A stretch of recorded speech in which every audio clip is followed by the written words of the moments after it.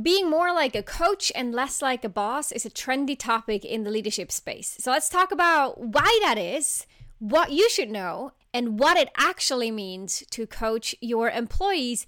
And as a result of that, create better outcomes, make your team members feel more engaged, for them to take on more ownership, and ultimately increase productivity, results, and happiness on your team. That's what you'll get in today's episode. Here's the question. How do you successfully transition into your first official leadership role, build the confidence and competence to lead your team effectively, and establish yourself as a respected and trusted leader across the organization? That's the question, and this show provides the answers. Welcome to the Manager Track podcast. I'm your host, Ramona Shaw, and I'm on a mission to create workplaces where work is not seen as a source of stress, but as a source of contribution, connection, and fulfillment. And this transition starts with developing a new generation of leaders. I'm a leadership coach, a mom of 3, a coffee lover, and a travel enthusiast.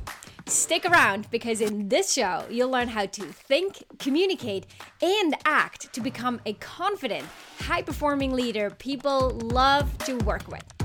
Let's go.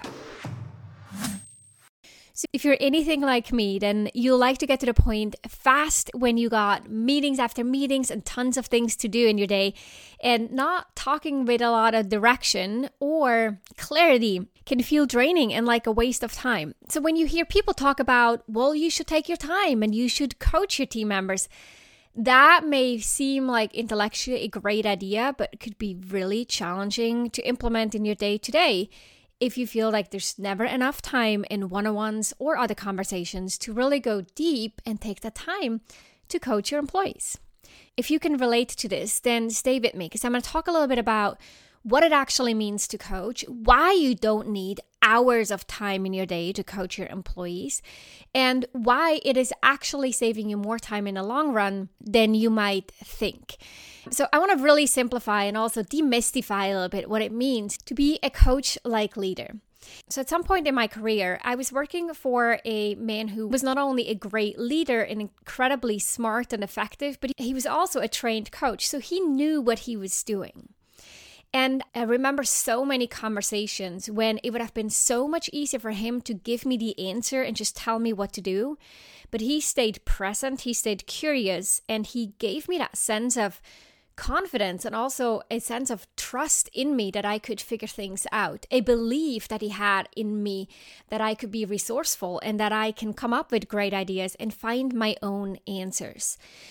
And while in the moment that might have required some discipline on his side, and while at times I wished he would just give me the answer, it's now in retrospect even difficult for me to formulate in words what it meant for me to have him listen so carefully in what I was saying and come with a real sense of curiosity to our conversations.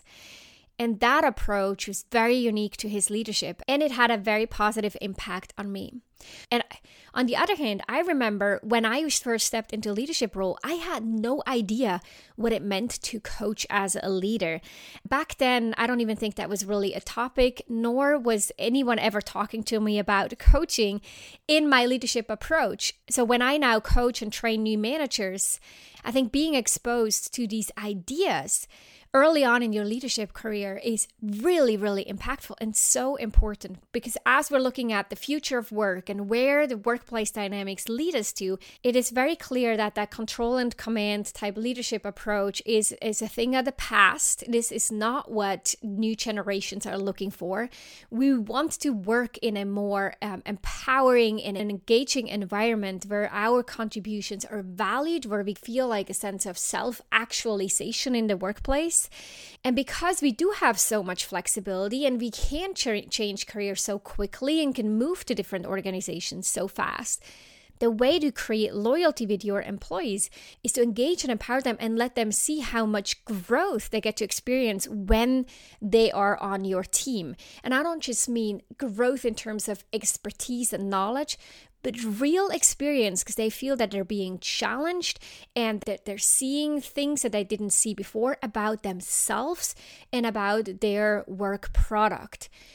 So coaching your team members by asking challenging questions and helping them learn and think for themselves is, in combination with giving really good and effective feedback, is key to great leadership in the future. And so we're still talking about coaching on a fairly high level, but I'm going to shortly get into the 4-step process to actually coach your employees effectively so that you don't feel like you're wasting time in your conversations, but you see how much progress you make and how much this upfront investment is ultimately giving you a positive net return in the mid to long term. Before we dive into that 4-step process, I want to talk about the fundamental principles that you need to display if you want to be a coach-like leader. Because just applying certain tactics in a conversation, that's not what's going to make you great at this. It is really about a fundamental shift in how you see your role as a leader and how you see your team members. So when we're thinking about giving advice and to fix problems for other people on the team, then you have to acknowledge that you're the one getting better at fixing problems. Your team is not getting better.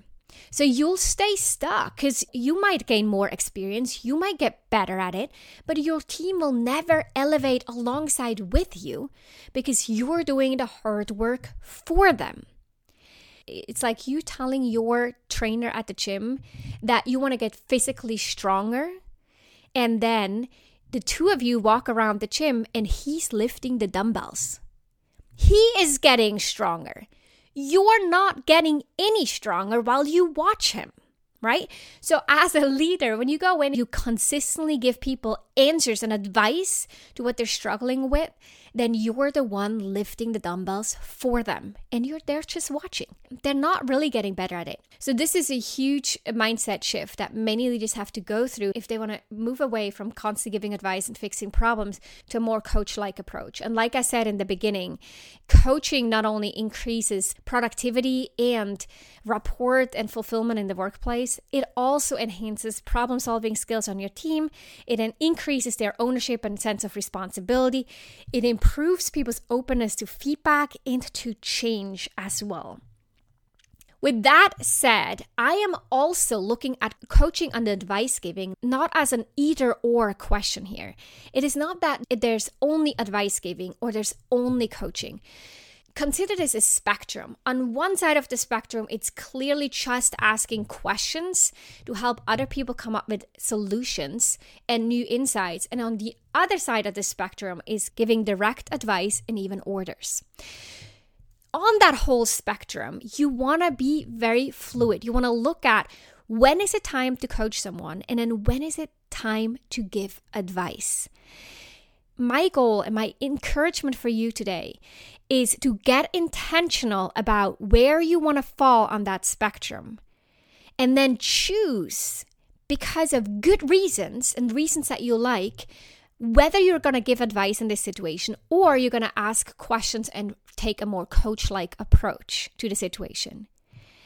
The issue is not advice. That's not the problem here.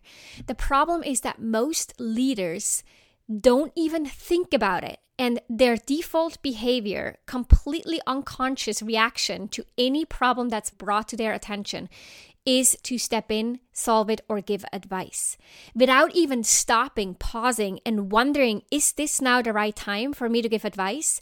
Or am I making a smarter decision here and being a better leader if I take a coach-like approach? So again, it's about you stopping and being very conscious in where you want to land on that scale. You could also say, hey, listen, I'm going to ask 1 or 2 questions first, and then I'm going to go into giving advice. But that initial pause and reflection and then decision on where you want to go is what is so important. And if there's one thing you're taking from this podcast, then it is this. Consider, pause. When someone comes to you looking for advice, stop. And I encourage you to practice asking 1 question first before you step in and give advice. So I'll give you some example questions in a moment, but before I do, I want to talk about that 4-step process that I referenced earlier. So when we look at coaching in a nutshell, the process that I teach in my programs, including the Leadership Accelerator program for new managers, is the following. Now, of course, I can't go in nearly as much detail as I do with my clients, but here are the 4 pillars you want to keep in mind. Number 1, you start with curiosity.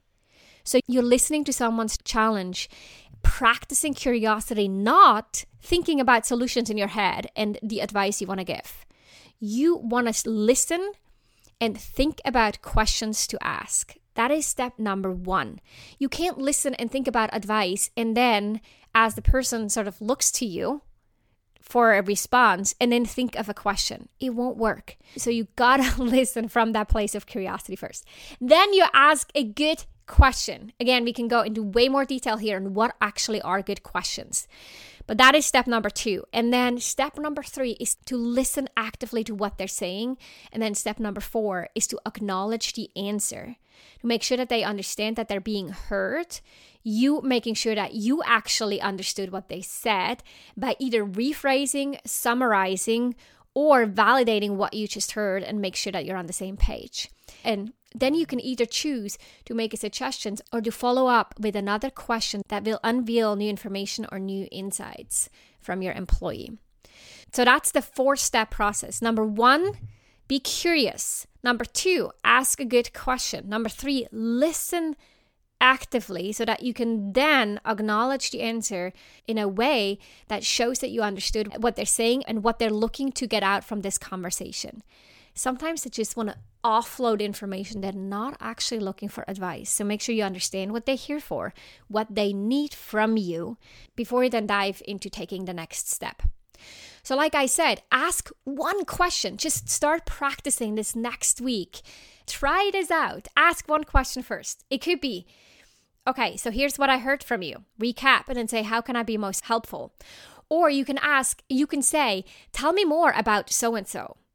Or you can say, I do have some ideas on how to solve this, but I'm sure you do too. What are you thinking? Or what's the real challenge here for you? Those are all sample questions that you could ask before you dive into giving advice. Again, you're just moving a little bit more towards that question part of the spectrum, and you're not jumping right into advice giving up front. That pause to reflect on what should I do next and where do I want to land on that spectrum, that is so important. So this is my invitation for you today. Consider the whole spectrum, pause, and then choose where you want to go next. I do encourage you to ask one question first. And with this question, when you come from this place of curiosity, you will not only make them feel that they're actually heard and you're present with them. By asking questions, you're also indirectly sending the message that you trust in them, that you have confidence, that you believe in them to do the thinking, to come up with solution on their own. That's incredibly empowering feeling for the team member on the other side of the table or your screen.